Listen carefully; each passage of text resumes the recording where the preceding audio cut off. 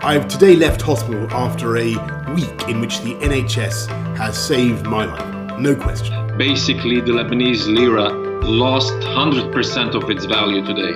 And the global firestorm tonight after President Trump revealed his plans to halt funding to the World Health Organization in the middle of this global pandemic. Many countries said, we're going to listen to the WHO, and they have problems the likes of which they cannot believe.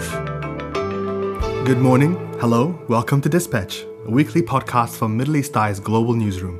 My name is Mohammed Hassan. I'm joined today by three of my esteemed colleagues from the far stretches of the world to talk about this week's biggest stories from the Middle East and beyond. Today we're talking about Lebanon, a country whose economy just can't seem to get a break. Muslims in the US are changing the way they practice their faith amid the coronavirus pandemic. And while Donald Trump is picking a fight with the World Health Organization, his counterpart in the UK, Boris Johnson, is recovering from the virus himself. Joining me today are MEE reporter Heba Nasser, our US editor Faisal Idrous, and MEE columnist and writer Peter Oborn. Of course, the world continues to face one of its greatest challenges in recent times. The number of coronavirus cases now stands at over 2 million, and more than 130,000 people have now died as a result. But its effects are also felt in the economies around the world. The IMF this week said the countries across the Middle East and North Africa are going to experience their biggest economic slump in more than 4 decades, with a plunge in oil prices and a spike in unemployment. One of those countries is Lebanon. 2 months ago, it was facing economic collapse. Months of protests angry at government corruption and high austerity measures paralyzed the country, pushing an already drowning economic system to the edge. Food prices soared, and the banking sector imposed weekly allowances for people trying to access their own salaries. Heba, if I can start with you, now that the pandemic has further shut down public life, can you paint a picture of what ordinary Lebanese people are going through right now? Well, people were already trying to come to grips that we're going through the country's worst economic crisis. And then they suddenly found themselves facing a pandemic, a lockdown, unemployment, because not everyone can work from home, obviously. So basically, many people are left more vulnerable than before, and they have no idea what the future holds between the two crises. So you can imagine the level of anxiety felt around the country. In normal times and in normal conditions, being in lockdown and stuck at home or not being able to work is enough to push you towards stress and depression and all of that. But people are already feeling that. So now the situation has worsened. Now, just a few months ago, the protest movement that kicked off back in October that really shut down a lot of how the economy in Lebanon, especially the day-to-day functioning of it, was working. And that had a massive impact on people's lives. Prices soared, their access to money was made more difficult. Is the same thing happening now with people being stuck at home? Now everyone, there's a curfew and everyone is at home, unless you're an essential worker. Before that, you can find ways to go to work. Not everything closed down. There might have been some roadblocks. Maybe some people weren't able to go to work in some areas for a few days, but it wasn't like this. And some people now have lost their jobs because they can't go to work because of the curfew, unless they break it, and they might face fines. So now people who get paid when they go to work are now not getting paid, which means are not able to buy the things that they need as much as they were able to before the coronavirus spread around the country. And by the way, most of the dollar withdrawals have been suspended. There are virtually no dollars in the country. So people have no means of accessing their dollar salaries anymore? No. And if you want to get dollars, you have to buy them. And on the black market, it's now double what the government's saying. So now it's instead of being 1,500 to the dollar, it's 3,000. Which is making everything more expensive. When we saw people coming out onto the streets end of last year, they were angry at the way the government was handling the economy. They were angry at high prices, high taxes, not being able to access basic government services. Now that everything has shut down, now that everybody is confined to their homes, what has happened to that protest movement? Well, during the months of uprising, traditional rulers and parties have lost some of their hold over people. But now the ruling class and the patronage system have benefited immensely from the coronavirus crisis and the economic collapse, and they are now on the offensive again. They're using their old tactics of providing food and services to their own communities. They're sending their own cleaning crews to sanitize the streets, for example. The things that we were able to have an impact on, such as the hold that the traditional parties had over people, where now do you feel like the old system is coming back slowly again? They feel bolder to do that, maybe. If people get hungry and they find a hand to feed them, it would take more time for the anger to spill over again, maybe as forcefully as it had in October and the months that followed that. Well, that said, many activists and some well-known and respected economists, Hamad Zbib, for example, they're on social media trying to highlight the corruption of the Lebanese government and the banks. Some observers believe that the next wave of the popular movement in Lebanon after the coronavirus crisis might be more violent than the October uprising. And others see that the more the economy collapses, the more the government loses its powers. I mean, based on a World Bank analysis, over 40% of the population could soon live below the poverty line. But the coronavirus crisis has accelerated the effects of the economic crash. And already some people have either been pushed to the below the poverty line or are heading there. لقد أثبت اللبنانيون مدى التزامهم ونجحنا سويا بالحد قدر الإمكان من سرعة انتشار هذا الوباء. أما الحكومة فهي تعتبر أنها قامت بواجبها تجاه الشعب وقدمت له أبسط حقوق الحماية والاستشفاء. If we move to the United States now, which continues to be the global hotspot for the spread of the virus, with more than 600,000 reported cases and close to 30,000 deaths. New York in particular and immigrant communities in places like Queens seem to be the worst hit. Faisal, if I can go to you, what are we seeing in New York right now? The situation in New York is pretty dire right now. What we're seeing is, mounting deaths and mounting infections, by the day. But for a lot of the communities that we've actually spoken to, it's exposed what they already knew to be true. And when I mean communities, I'm referring here to communities of colour. The coronavirus pandemic was expected to come along and impact the US at some point. But what it's exposed is, and laid bare, is the fissures of an unequal society.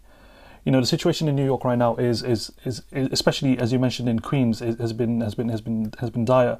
A lot of immigrant communities, who are already working in the city, are underpaid. They often live in cramped neighborhoods, and they lack access to quality healthcare, insurance. But in the last 2 months, what we've seen is, poor management and leadership from the White House, and this has basically meant that a lot of these communities, a lot of these individuals' families, are not able to come along and look after themselves and their loved ones. And the impact of this is actually going to be felt in the days and weeks moving ahead. We've seen and we've noticed that how a lot of people aren't able to actually get tested. And what this means is that how they're no longer eligible, or they're uneligible to claim benefits. So if you've ever been to Times Square and you've seen the falafel stands, the biryani carts, the barbershops, the bodegas, the usual places where immigrants are, tend to work, these places are barren and empty. Leading on from this, once this pandemic, does ease, and once conditions do improve, the impact for communities across the Muslim world will be devastating. A lot of these people tend to send money back home, remittances. Bangladesh, in and around about 10-15% of its economy its GDP is reliant upon remittances. Similar thing with Nepal, similar thing with Egypt and Pakistan. And a lot of people from those countries are living and working in the US, and in particular in New York. So when you have low-paid workers who are contributing heavily to their families back home, unable to live, to provide, the effects will be devastating worldwide. And you've got to remember, between January and April, around about 20 million Americans have lost their jobs. These are unprecedented figures. Now, another way that some of these communities, especially the more vulnerable communities, are being affected is, surprisingly, the way that they practice their religious practices. Muslims in particular, we're talking about the month of Ramadan starting next week. What is this going to mean for them? So a lot of mosques across the US shut up shop last month, following a similar track as in the UK and in Western Europe and much of the world.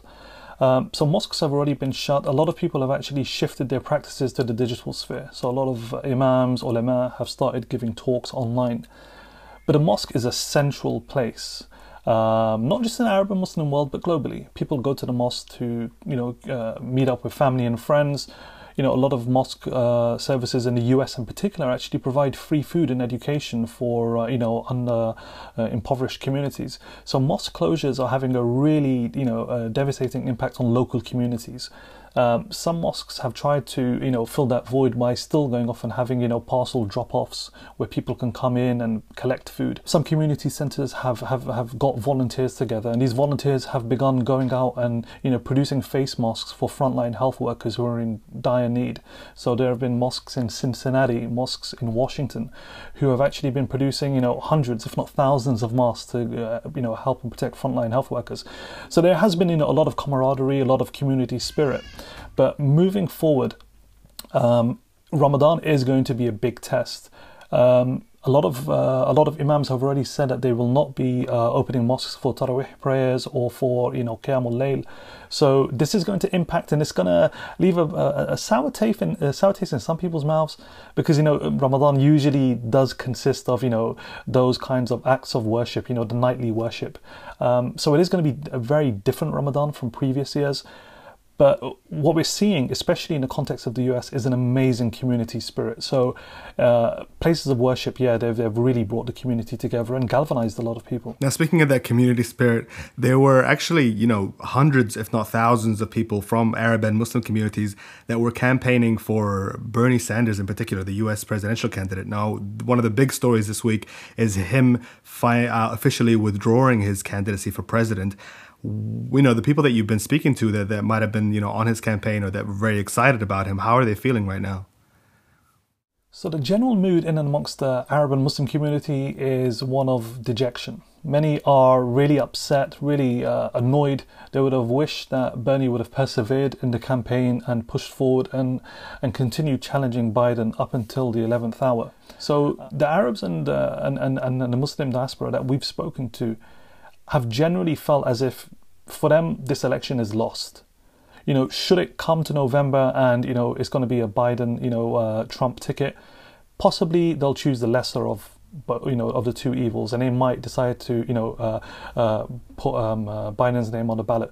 But it seems that a lot of communities are dejected simply because Biden isn't a progressive. His foreign policy isn't representative of what they actually would like to see moving forward. They wouldn't wish to see, a pro-Israeli leader in the White House, as we've seen over the last 4 years. They would want to see a shift when it comes to strategies in the Arab and Muslim world. But more importantly, when it comes to domestic issues, people would like to see, Medicare rolled out. They would like to go off and see, big companies, massive, multinationals paying adequate levels of tax.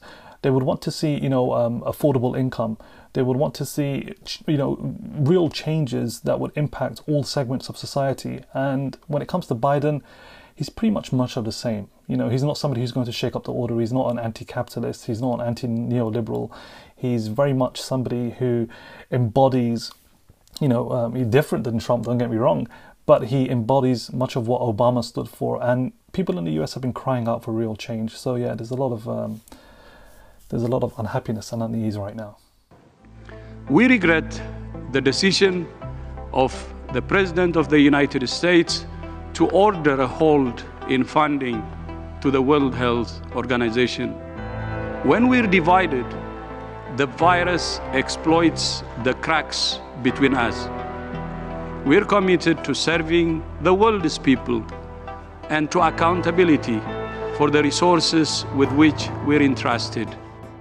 Before we leave the US, in an unprecedented move this week, we saw a back and forth happening between US President Donald Trump and the World Health Organization. And then Donald Trump announced that he was cutting all US funding to that international body. Peter Oborn, if I can turn to you, what do you make of Trump's move this week? I think that Trump is doing what he's always done, is America first, but he is bringing America into disrepute and moving it away from the international community. And of course, at the same time, behind it is the what looks like the smear that somehow the Chinese have been manipulating the WHO, and WHO is therefore some form of Chinese stooge organization. I think there is a problem with Trump. We've also seen him his fiasco news conferences, and looking from this side of the Atlantic, I think Trump is falling to pieces, and he can't really be taken seriously anymore, insofar as he ever could. And if coronavirus looks from the perspective of Britain as destroying wiping out his chances also of winning an election victory in this November, because the mishandling of coronavirus has been so gross. Now, if we can move to the UK, Donald Trump's friend and Prime Minister Boris Johnson has had quite a different experience and quite a rougher road over the last week or so. Last week we spoke about him going into intensive care with, after contracting the coronavirus. He seems to be on his way to recovery now, but he's come out praising the NHS. His tone seems to have changed quite drastically. Do you think he's had a change of heart? There's certainly been an massive attempt by the media machine around Mr. Johnson to project a different attitude to the NHS, which was the one put out by the Conservatives before this awful pandemic. And Mr. Johnson won a great deal of praise when he came out of hospital. He put on a suit and he pledged himself to the NHS, and I think that went down as a whole as very well. There are reasons to be sceptical, simply that that the Mr. Johnson and his senior cabinet colleagues, including Matthew Hancock, the Health Secretary, voted against pay rises for nurses, for doctors in the doctor strike. The Tories enforced austerity on the NHS for a decade. I think some of the critics are unfair.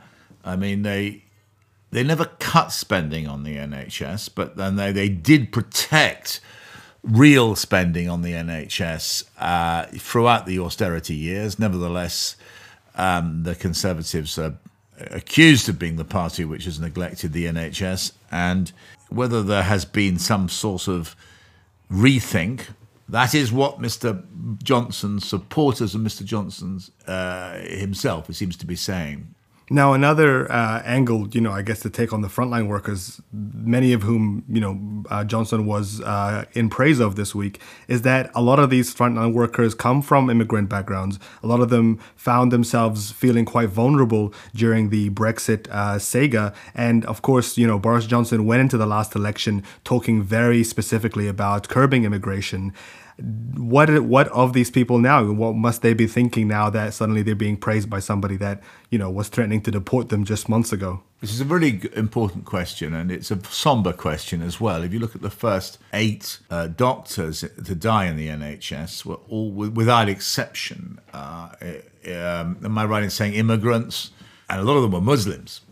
And the same applies to nurses. So immigrants play a huge role in the NHS. This is something which Vote Leave, when it campaigned for Brexit, failed to acknowledge. They attacked immigrants. They said that the NHS couldn't, were being swamped by immigrants, but they never really acknowledged properly the huge role which immigrants have played in making NHS work. And now suddenly, when the nation is sick with the pandemic, they are starting to praise up carers. Now, the big question lurking behind the question you asked is, are they going to change policy?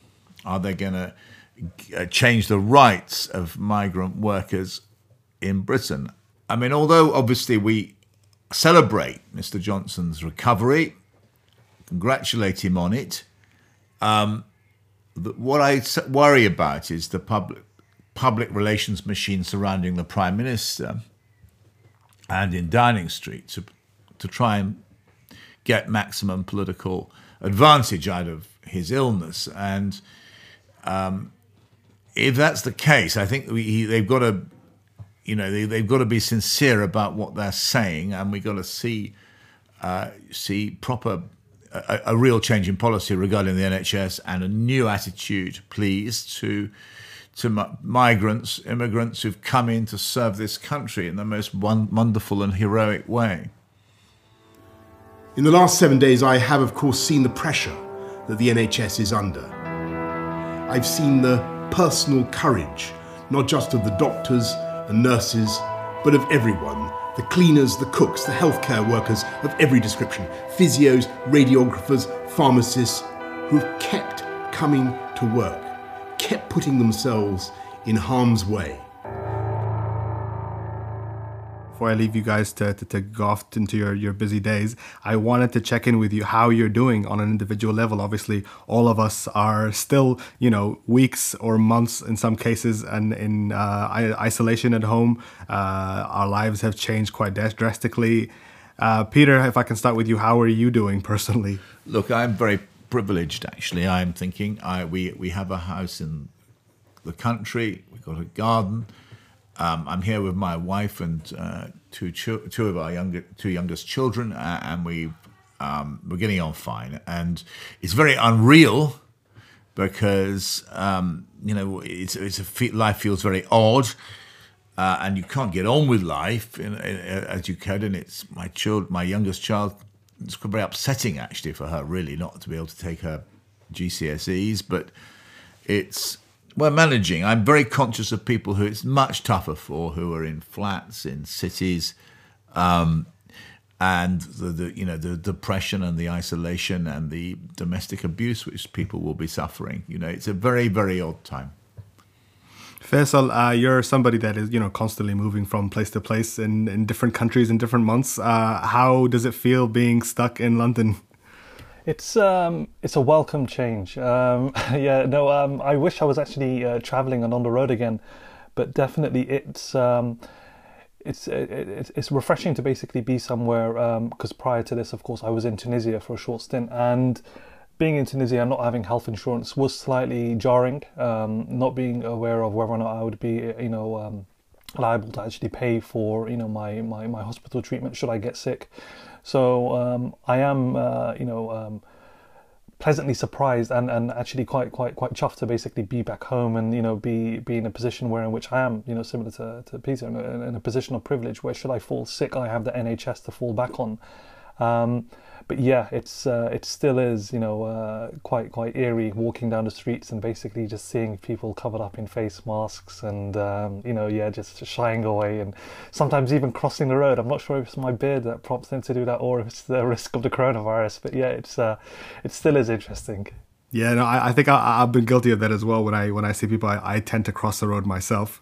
Hiba, what about you? You're somebody that's quite isolating at the moment. You're quite far away from the rest of your family. How has it been the last few weeks?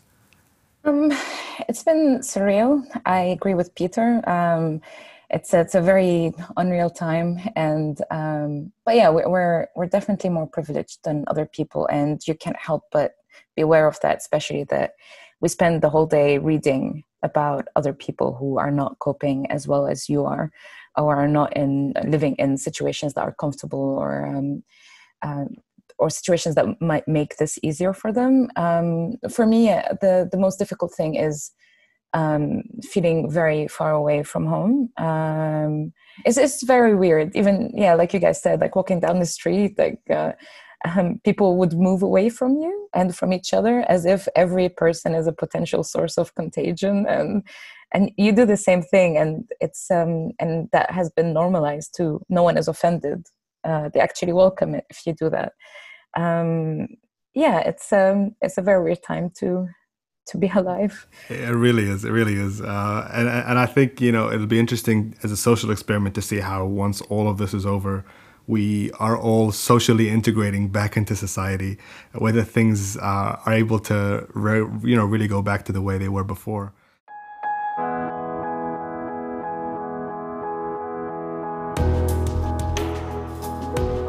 Thank you so much to Heba, Faisal, and Peter for joining me on this week's episode of Dispatch. You can find all our episodes on Spotify, iTunes, and Google Podcasts. Please follow us, subscribe, and give us a cheeky rating. It goes a long way. Of course, you can always keep up to date with all of our news coverage that the team is working so hard on every single day by heading along to our website at middleeasteye.net. Thank you for listening. Stay safe, stay sane, and we'll see you next week.